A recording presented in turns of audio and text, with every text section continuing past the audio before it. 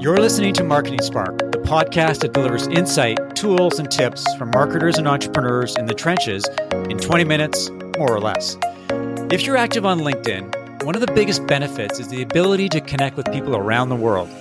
A case in point is Camille Trent, a brand and digital marketing strategist with Texas Citizens Bank. So how does a marketer in Toronto, me, connect with a marketer in Colorado? Well, it's about LinkedIn. Camille has been writing some great content, so I reached out to her to see if she wanted to appear on the podcast, and here we are. Welcome to Marketing Spark, Camille. Thank you. It's good. It's good to finally chat. I know I've been exchanging comments here and there on LinkedIn, like you mentioned, so I'm glad we were able to do this.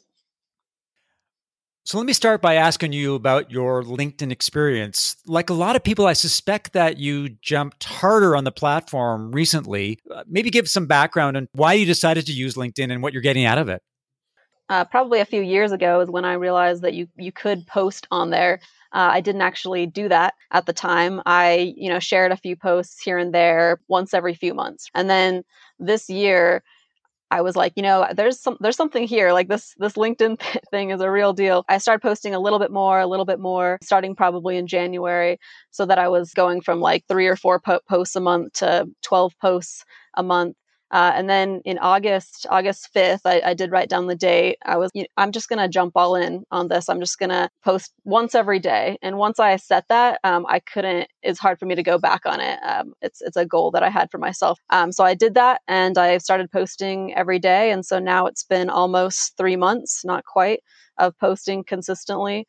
I've gotten some really good insights from that. And I've also gotten to meet some really great people.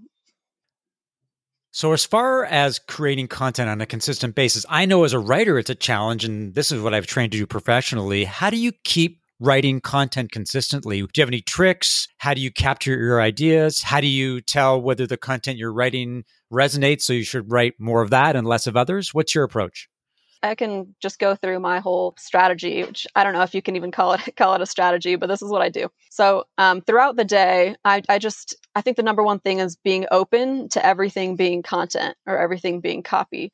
And so if you have that kind of open mindset of anything that you come across the way that you see it, like the way that you interpret it in the world, that is your content, because someone else actually sees that differently. When I have an insight or something I consider to be an insight, I write it down in Google Keep. So basically just a notes app. What I like about Google Keep is if I do want to write something more long form, or if I need to kind of have, it's an idea, but it's not hammered out, then it actually shows up on the side of Google Docs. And so on Google Docs, you'll see like Google actually have it up right now. So you'll have the little Google Keep app right there, and you actually have your tasks right below that, and you have your calendar. So it's all kind of like in one central place. So then if you prefer to kind of use a word processing kind of thing, like a whole Word doc, then you can actually just pull in your notes from there. So that's kind of what I do to keep a running tab of my ideas and my thoughts. And usually what it ends up being is a headline or maybe 4 lines. If I have 4 lines right off the bat, then it's a pretty good indicator that it's content, that there's something there because it has legs. And then from there, every night is actually when I do it. I started writing in the mornings around like 9. But, I have a 21-month-old and I have a husband. And so we have actually just been carpooling. So I take him to work every day and we do some daycare. And so it was just a little too hectic to do it in the morning. And so I decided, okay, I'm just going to post at night, and whatever happens, happens. If it kills my reach, that's fine. It didn't. It actually ended up being about the same, if not better, when I started posting at night. And and so my process is just, I look back through my notes, I kind of see which one I'm feeling for the day. And then I kind of go with that as a prompt. Really, I think if you think about it, let me back up. If you think about it as being open to everything being content, and I have a whole backstory on that, but basically I watched a documentary. It was called Everything is Copy. And it kind of just changed my world a little bit on how I saw copy and how I thought about content marketing. So I do that. And then I pop open my notes / Google Docs, and I see kind of what I want to riff on, essentially, what topic I want to pick out and sort of riff on. And then I'll write something and I'll post it usually around like 10 p.m. my time. So that's kind of my process. Now, as a writer, one of the things that you're looking for is flow, you're looking for inspiration, you're looking for your content to essentially be easy. You don't want it to be hard. One of the things I'm curious about is, given the fact that you're consistently producing content on a daily basis, how do you stop it from being an obligation? You look on LinkedIn and there's a lot of people, you got to write every day. And I can see people struggling. The post gets shorter, the insight gets less interesting, and it's almost like they're going through the motions. So how do you avoid that kind of situation? Yeah, that's a really good question, because I feel like I was getting close to burnout, because it does take some time away from family or just fun things. I mean, you're already having your work day, and then this is just essentially more work. The key for me is to not think about it that way. So when I very first started it, my plan wasn't to get leads or to generate business. My plan was just to experiment with it and to learn the platform, because I knew that once I did that, that one, that's fun for me anyways as a marketer, but two, like I could share those insights with members of our bank. It would help me with the company page that I was working on, and on top of that, I could share it with clients, because I do some freelancing on the side. I knew that there was a big enough why that I needed to figure that out. And then as I went, I realized kind of how much I missed copywriting specifically. So I do some copywriting for my job, but I also do a little bit of everything in terms of marketing and branding. So it was nice to kind of have my own writing time. If I just thought about it as journaling, essentially, and I've said before that a lot of my posts are actually just notes to myself, like things that I know, but I needed to kind of reposition it to myself to get the motivation to really do it. Kind of like hard talk to myself. They're kind of like tenets, things that we know about marketing, but that I kind of need to position or pitch to myself, or maybe pitch to marketers in general, that this is a good idea, to keep with it, because it is really hard with marketing, both with LinkedIn, like you mentioned, and then just marketing in general. It's a consistency game, right? So it's momentum and it's consistency. I think you can get really down if you don't see those results right away. You have to love it. I just decided I was only going to write about things that I wanted to write about. And so I did kind of pick some core tenets of, branding, copywriting, marketing in general, but marketing from a customer experience standpoint. And I think that has kind of like separated some of my content, because I really try and look at things and look at the world and look at marketing from a consumer perspective, like not from a marketing perspective. And so, are we making it easier to buy from us, or are we making it easier to like us as marketers? So when I picked those topics, and then when I thought about it as a copywriting exercise, like this is a way for me to get better at copywriting, and also to get better at consistency. Those are two huge things in marketing. So I really just thought about it as a way for me to grow. As you focused on leveraging LinkedIn and using LinkedIn and providing insight, have you got any feedback for your employer? Do they look at what you're doing in a positive light? Do they think that it may be distracting you? I'm curious about what that's been like over the last few months. Yeah, I mean, so I don't take up any of my actual work time to do my own personal posts, and so there hasn't been any commentary on that specifically. Although I've gotten some positive feedback in that. So I work for a community bank, and we were in the PPP loans, right? And that was a big deal for small businesses. Being able to share that message on LinkedIn and on Facebook, that had a lot of shareability power, just to know how hard that these bankers were working and all the extra hours they were doing to try and get more small businesses funded, and be able to kind of stay alive and also thrive during that time. I published a lot of that stuff through our LinkedIn page, and that got some pretty good exposure in the area. So people were excited about that. I think kind of once you see it working, or once you see the potential with it, that's pretty cool. Another part of that is the SBA office themselves. I think I tagged the SBA district office in a post that we did that was about the do's and don'ts of using your PPP loans.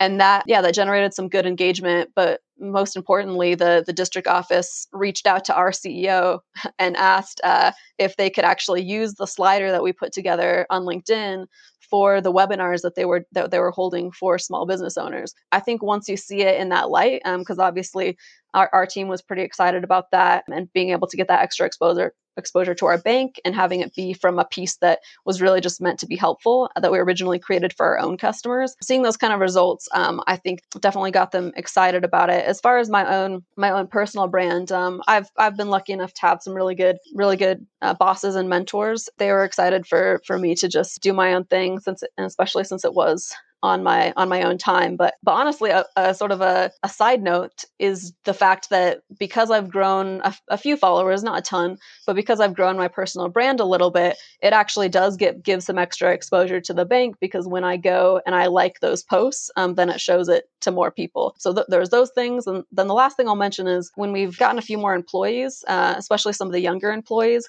they had already seen our LinkedIn content and seen our Facebook content. So I think that kind of warmed them up to us being like slightly more modern than some of the other banks out there. And one of our other employees had started posting like every day or every other day.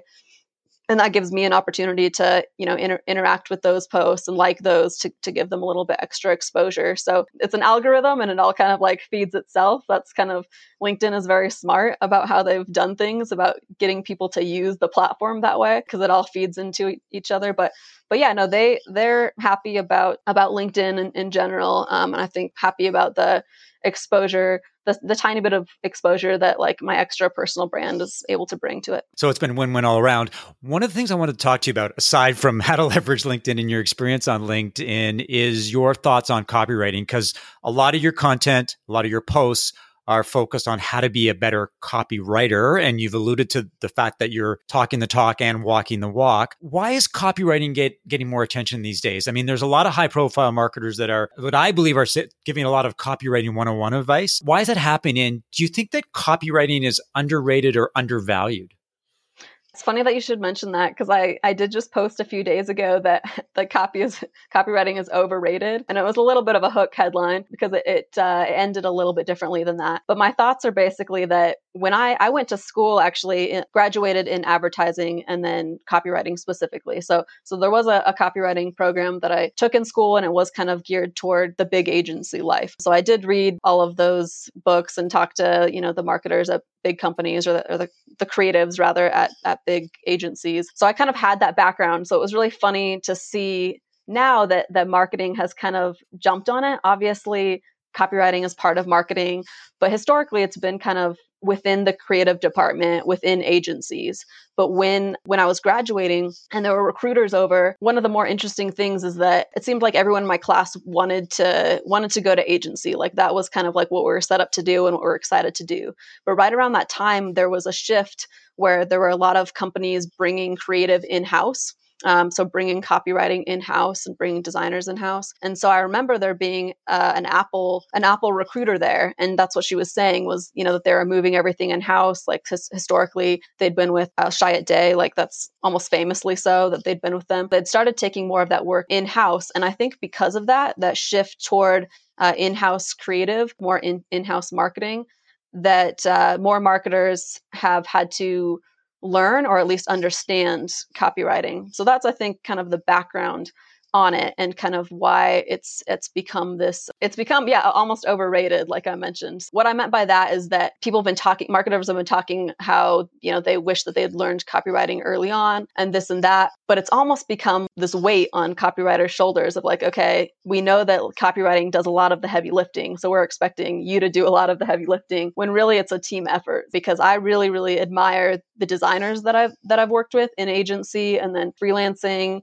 and then also in-house when I work with agencies. So the design is really important as well. And I think that's been underrated at this point. Like it was almost like design was overrated, copywriting was underrated, and now it's kind of like shifted. And so I think design is still really important. I think just having an overall strategy, like having your positioning figured out, working with a lot of small and medium businesses, they don't always have their positioning figured out, and they kind of just sometimes they want clever one-liners or just clever copywriting. Like they kind of just want you to fill in the blanks, when really like you need it to be you need to have figured out the strategy ahead of time and have a good product, and have some other support like with design and with distribution. I haven't even gotten started on distribution, but it's not like you can just make good content and that's it. There's a few other things that go into it. So honestly, I would say that copywriting is a little bit overrated at this point. I mean, I think that it makes a huge difference,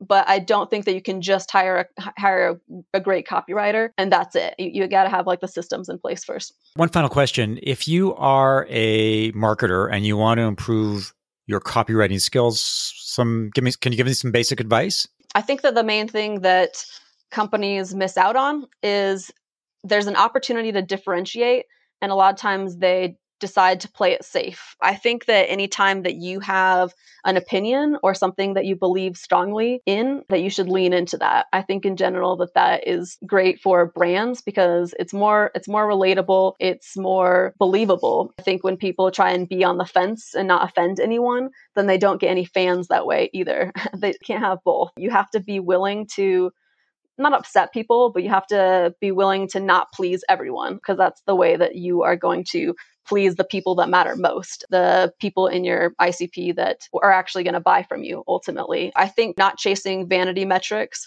and really just chasing good content. And I mean, personally, I don't think copywriters are the only ones that know good content. I think this is something I've been trying to preach a lot too, is that most people know what good content looks like based on the things that they like and the things that they share, and really the media that they consume when they're not at work, the TV, the movies. That's good content and good copywriting. So a couple of tips that I can give is the headlines, obviously super important. I'll talk a little bit about LinkedIn specifically, but with LinkedIn, you need a good starting line. A lot of times it seems to be better when it's short, but it doesn't have to be. The next two lines really need to get you to keep reading the next lines. So I know everyone's heard that a lot, is that the first line needs to get you to read the next line.